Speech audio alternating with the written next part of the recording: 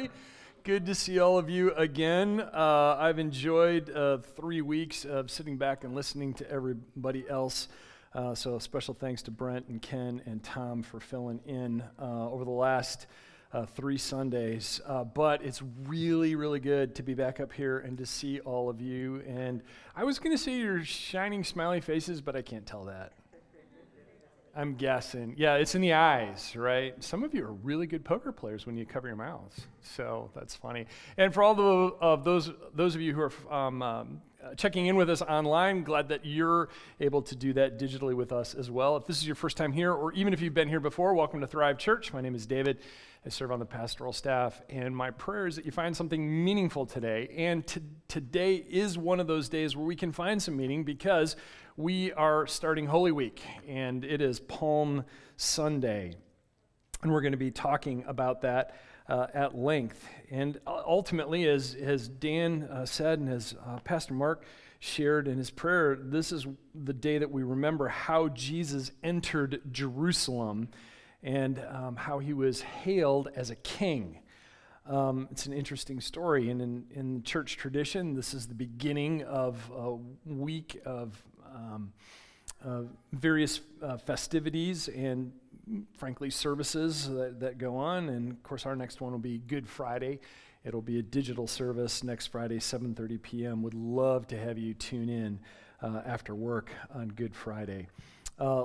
It also means that Lent is almost over. So if you've been doing any kind of fasting or whatnot, you can start eating chocolate again or whatever it is that you're doing. So that's kind of where we are in the whole process. And we're going to pick up the story in Luke chapter 19. If you have a Bible or a Bible app, I'd invite you to turn there with me. We're going to get there eventually. Over the last couple of months, I've been pretty topical in my messages. But today we're going to crack the Bible open and dig a little bit deeper. So you Bible scholars are going to totally love this. It'll be great. And as is our custom, first we need a little context to Luke chapter 19. So remember, Luke is a Greek physician. He is not Jewish, and so he is writing to a non-Jewish audience, but because of his background, he tends to like a certain level of detail. And he's, according to his own work, he has investigated things by talking to eyewitnesses and making sure that he gets the story right. But as with any author, he has the ability to select certain stories and to put them in a particular sequence. We call that a freedom of the author.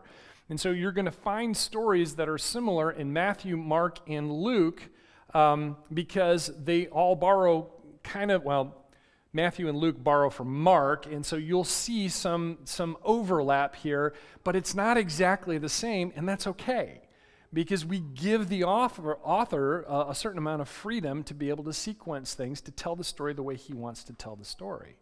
Does that make sense?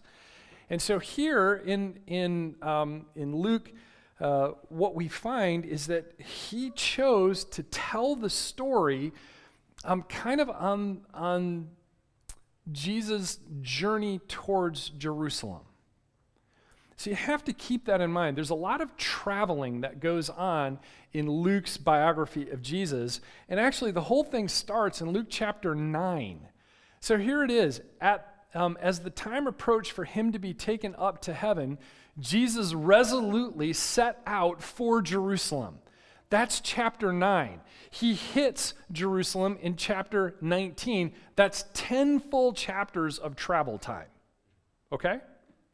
And along the way, he is training his disciples. He's telling parables. He's giving teaching. He's performing signs and wonders. And yeah, he's mixing it up with the Pharisees. So we see all of these things happening as he's traveling. So whenever you crack open the Gospel of Luke, and you're anywhere between 9 and 19, you have to understand they're on the road to Jerusalem. Does it make sense? So keep this in mind.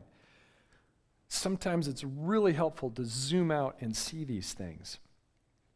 And once they hit the capital city of Jerusalem, that journey is over, and Luke is very deliberate about this. It begins a new journey, and that's Jesus going to the cross.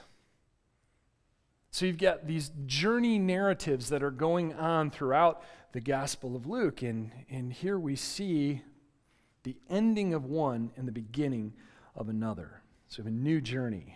And so what we're going to do is we're going to read the story in kind of chunks, and I'll try to make some comments as we go, and then I'm going to offer a couple of thoughts at the end, okay? So let's start in Luke chapter 19, beginning with verse 28. Now, keep in mind that the last city that they stopped in before Jerusalem was Jericho, okay? It's not that far, and in fact, I don't even think it's a full day's walk if I remember correctly. So Luke chapter 19, here we go. After Jesus had said this, he went on ahead going up to Jerusalem. Now, this is very important. You always went up to Jerusalem. It didn't matter if you were going down south. Okay? You always go up to Jerusalem. Well, there's two reasons for this. One is that Jerusalem was actually located in the hill country, so theoretically, or as far as elevation goes, it was higher. But more importantly, it was holy. You always go up to holy places. Does this make sense? So Luke pulls that idea into here. After Jesus had said all this in Jericho, he went on ahead going up to Jerusalem. So again, we've got this travel language that's happening here. So he heads to Jerusalem, and then we won't read this part of the story, but Jesus sends two of his disciples on ahead to a village outside of Jerusalem to pick up a colt. It was either a young horse or, more likely in this case, a young donkey in order to fulfill prophecy. Dan read that a little bit earlier. And what's so interesting is that it's another kind of a miracle or a prophetic utterance, because the two disciples walk into the village and it is exactly as Jesus described. And so we pick up again in verse 35. Those two disciples, brought the colt to Jesus. They threw their cloaks on the colt and put Jesus on it. As he went along, people spread their cloaks on the road. Now, I've talked about this in the past, and I won't take a whole lot of time to develop it, but the imagery is very similar to the coronation of King David. And if we look back, we can actually see that they did a similar thing. And it's an undeniable reference to what was happening. But the thing that you have to understand here is that military leaders would often enter cities on war horses, either as a conqueror or as, again, a military leader. But David, in his coronation, chose to go in on the colt of a donkey. Why? Because it's a symbol of peace. Don't miss the fact that Jesus is doing a very similar thing. He is trying symbolically to make it very plain why he's there. And so you have this thing that's occurring as he's entering the city, where his disciples kind of pick up on this idea, and they put their cloaks and they put it on him, and they're throwing their cloaks. And of course, in the other accounts, we read about palm branches, right? How many of you were kids and you came into the sanctuary waving palm branches? And then you would save the palm branches till next week so you could make a little cross, right? Did you do that? We had to do those kinds of things because we were saving money. So you have the palm branches and you recycled them. See, the church has been recycling all the time. Got to keep up with it, right?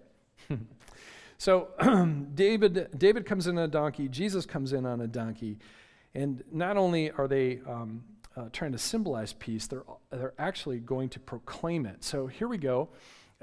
Verse 37, when he came near, the whole crowd of disciples began joyfully to praise God in loud voices for all the miracles they had seen. Blessed is the King who comes in the name of the Lord. Peace in heaven and glory in the highest. Now, this is actually quite fascinating, because remember Christmas time? It wasn't that long ago, right? Just a few months. And when the angels showed up to proclaim the birth of Jesus, what did they proclaim? Peace. Peace on earth. Peace on whom his favor rests. And here we have the disciples picking this up. Now, one quick comment I want to make about the disciples. We're probably talking about the 12 plus a few, okay? There's more than just 12 disciples. In fact, we know that he kind of picked up as he went along this journey. And so you have a fairly, large crowd, pretty vocal, shouting in the streets, okay? And so some of the Pharisees in the crowd said to Jesus, "Teacher, rebuke your disciples." In modern language, we'd say, "Hush up," right?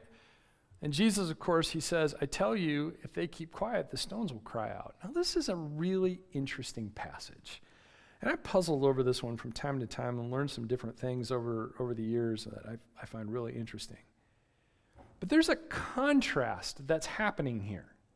Okay, you have the disciples who are proclaiming the good things of God, and on the opposite end, you've got the Pharisees telling them to be quiet. You see the contrast? And up until now, all of the miracles testified to who Jesus was. He taught with authority. There were signs and wonders. There were things that he was doing that supported the fact that he was who he said that he was. And if he wasn't saying it expressly out of his own mouth, then they were testifying on their own who he represented. And the salvation that God was offering through Jesus was so big that creation itself would take up the call if God's people wouldn't. Now, there's a certain amount of hyperbole here, of course, but I have this sense, and maybe it's just kind of because of my personality, but I think Jesus had almost a condescending tone in this. It's like, look, if the rocks start crying out, man, are you going to look silly? You're going to look stupid if they're doing it and you're not. And I think he's trying to make a not so subtle point that there are huge things going on here. And then something odd happens. I mean, really, really odd. Verse 41. As he approached Jerusalem and saw the city, he wept over it. He wept over the city and said, if you, even you, had only known on this day what would bring you, what's the word? Peace. You did not recognize the time of God's coming to you. And it chokes him up because he's recognizing what's actually happening here. And it's not the pettiness of what's going on with the Pharisees, but there is a much bigger picture. There is something larger at stake. He sees the city, he breaks down, and kind of just, if only. And his lament and his indictment has two parts to it. The first thing is that Jerusalem failed to see what would actually bring peace. Verse 42. What would actually bring peace? Because, the thought was, kick out the Romans, then we'll be at peace. Really? Jewish history would argue otherwise. In fact, the dynasty of Jewish leaders that preceded the Romans was so bad that the city of Jerusalem opened up the gates for the Romans to come in. Why? Because the Romans offered stability. They didn't have that. If you actually understood what would truly bring you peace, Jerusalem missed it. That's the first part of it. The second part is that Jerusalem failed to recognize that it was God himself coming to it. Between the two of them, I think that's worse. You're missing out the time of God's coming to you. And he gets choked up and he he weeps over that. The inhabitants and the leaders were preoccupied with internal politics and self-importance, and they're all jockeying for position. They're too focused on what's happening inside the city and inside the country and all of those kinds of things that it's not that they forget, they just miss. They miss out on what is truly peaceful and who it is that was actually visiting them. Interesting side note here. In Matthew, Mark, and Luke, all three of these biographies of Jesus, once Jesus enters the city, do you know the first thing he does? He goes to the temple. And I find this really interesting, especially in light of Luke's mention of this lament. Because the temple was the place where God dwelled. You can read about it in the Old Testament, but it was called Shekinah glory. And God would come down and he would fill the temple with smoke and with light and with fire and all kinds of special effects. But God hadn't been in the temple for 300 years, and when Jesus arrives on the scene, God enters the temple again. And they missed it. That's the tragedy of the triumphal entry. It wasn't that they got it wrong about the coming king, but they thought too small. And Jesus is trying to symbolize all of these great things that are occurring. And God had returned to the temple. You know, Jesus weeps because his people don't fully grasp what the kingdom of God is really about. I think that's what this ultimately comes down to. They've got in their mind this small idea of what the kingdom ought to be. And it ought to look like something in the past, and yet with Jesus, something's changed. It's new. It's very different. And I think those people certainly thought that Jesus would continue to do signs and wonders, and then that they would just translate it to something a whole lot bigger. And from what we know, I think most people thought at the time the coming Messiah, this one that was promised in the Old Testament, would return Israel to its own sovereignty, to kick out the Roman occupiers and to bring back the borders of King David and King Solomon. I know that's what at least a lot of them believed at the time. But here's the thing.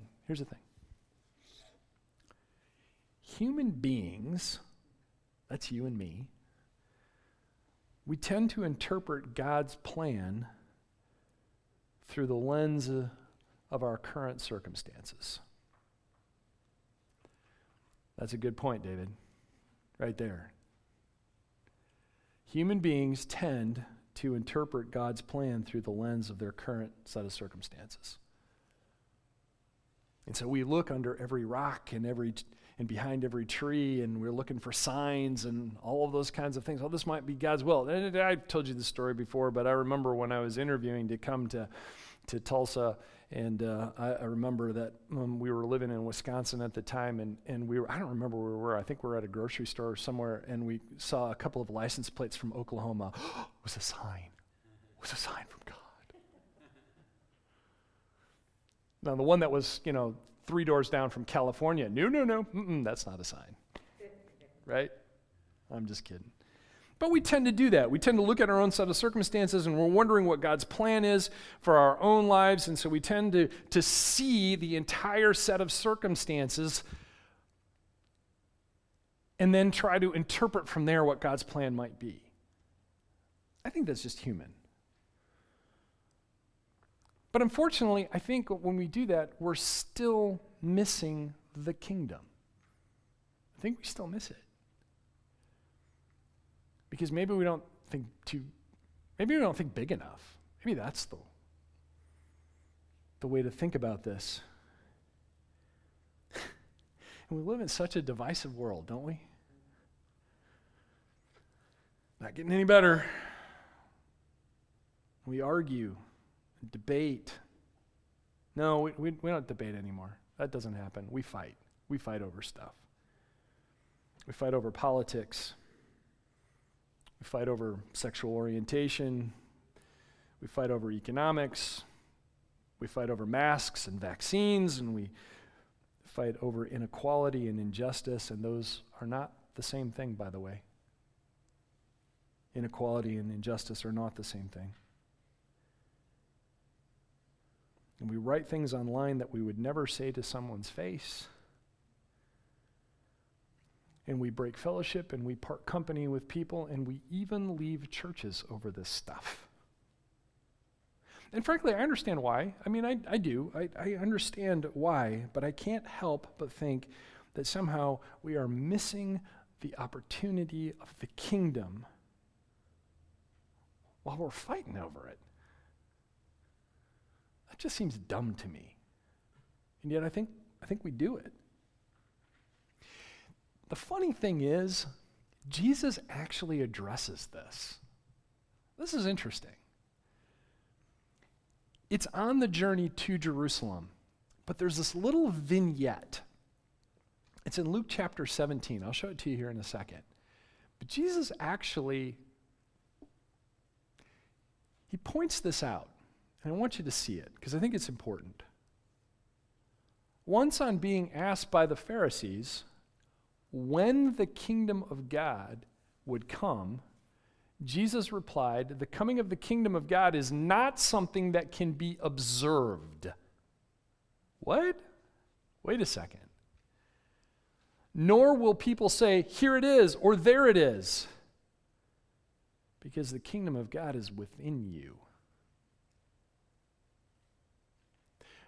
Some translations say, "in your midst."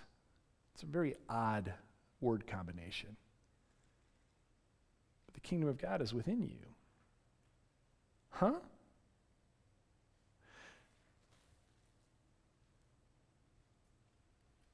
When will the kingdom come? And we look for observable signs. Please don't misunderstand. You ought to be looking for signs. But Jesus says that's not how you're actually going to find it. It's within you. It's within your midst. And so here we are fighting over all of these things. Who's right and who's wrong? And I'm not saying that, there's no right and wrong. I'm not suggesting that. But what I'm saying is that we're fighting over all of these things. But if you really want to find the true kingdom of God, the one that Jesus was talking about, not the one made up by denominations or even theological traditions or anything, if you want to find Jesus and his kingdom, it starts in your heart. You want to find it? It starts there. And the actions that come from your heart. That's where the kingdom is.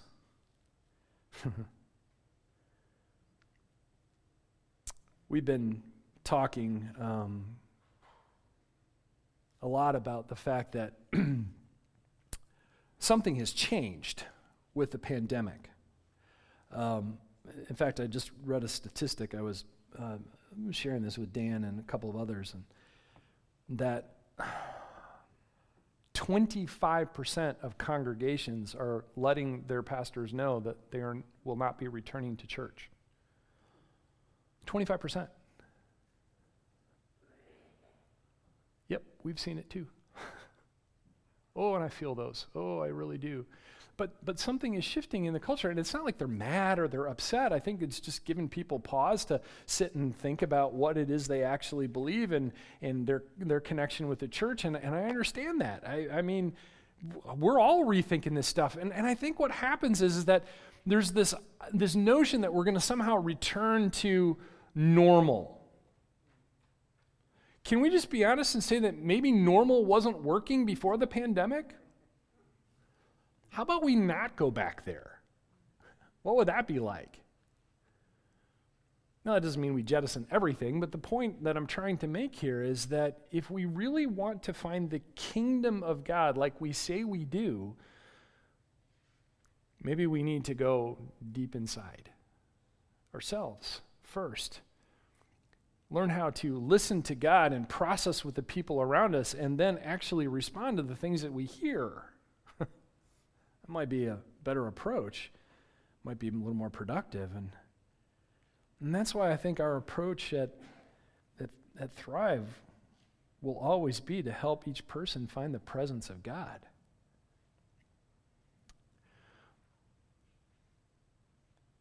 I'm gonna state this. Oh, I'm gonna get in trouble. Okay, that's all right. I'm gonna step into it anyway because it's fun. It's none of my business who goes to heaven or hell.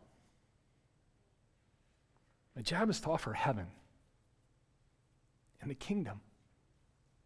That's it. And the best way that I can do that is to help you find the presence of God somewhere in your busy day so that you learn how to listen to that voice and then learn how to be courageous enough to follow it. And I don't care what your sin issue is, and you all have them. We all do. But the kingdom of God is about people who are messed up and still trying to follow Jesus. And in that process, they find the salvation of God. They find a change in their heart towards themselves and towards their fellow human beings. And whatever the issue is, whatever junk you're bringing in with you, the remedy is still the same. It's the presence of God and the work of the Holy Spirit in your heart. And that's why, when we talk about the presence, this is the reason why, because this is where the kingdom of God is. Look, in your heart, the kingdom starts because you're a citizen of that kingdom. And you're listening to your king. Because there's no kingdom without a king. The people of the triumphal entry understood that. They just put the kingdom in the wrong position. And so I encourage you today, as you consider the triumphal entry, as you begin this idea of Holy Week, you take very seriously the idea the kingdom of God is within you. It's in your midst by what's going on in your heart and how you're interacting with one another. It's that simple, but it ain't easy. Well, they want to pass such and such a legislation. Do you know what they want to do? Do you know how I've been hurt? No, I don't know any of those things. But I know that God does.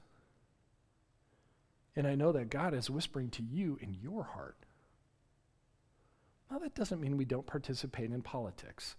That doesn't mean that we don't look to the Word and say, okay, what is right and what is wrong? I'm not suggesting any of that. But hey, can we deal with the log in our own eye? And then we'll worry about the speck in someone else's? And so my encouragement to you today is to find a time in your busy life to just connect with Jesus, even if it's for 5 minutes. Just for 5 minutes. Oh, God, what's going on? And then listen all day, if you have to. Because sometimes God waits. And for some reason, he tends to speak in very inconvenient times, I've noticed. Like when I'm feeling self-righteous about something or trying to prove a point to my wife. Yeah, it happens. Or when somebody cuts me off as I'm driving somewhere. or in the shower. I don't understand the shower, but that happens often. It might be different for you. Heavenly Father, Jesus, King Jesus, you've said it very plainly that the kingdom of God is within us, and that the thing that would truly bring us peace isn't about who holds the keys to government or who has all the money.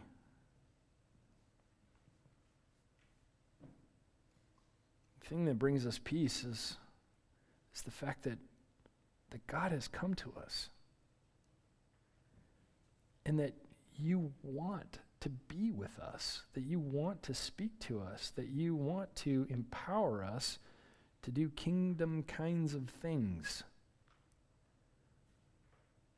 Jesus, I pray that here at the kind of the height of the pandemic, with all the craziness that's going on around us, Lord, that we would hear your voice, that we wouldn't settle for going back to some normal that didn't work, but we would hear you, that we would have the courage to process what we're hearing with the people around us who love us, and then to take the bold step to actually follow you, to do something about it. That's the kind of church we want to be. That's the kind of God you are. And that's the only thing that'll really bring us some peace. Lord, you know all things. You know what's going on in the hearts and minds of the people who are gathered here and gathered online. I'm so grateful that you do. Take some pressure off. And Lord, I pray that even now you would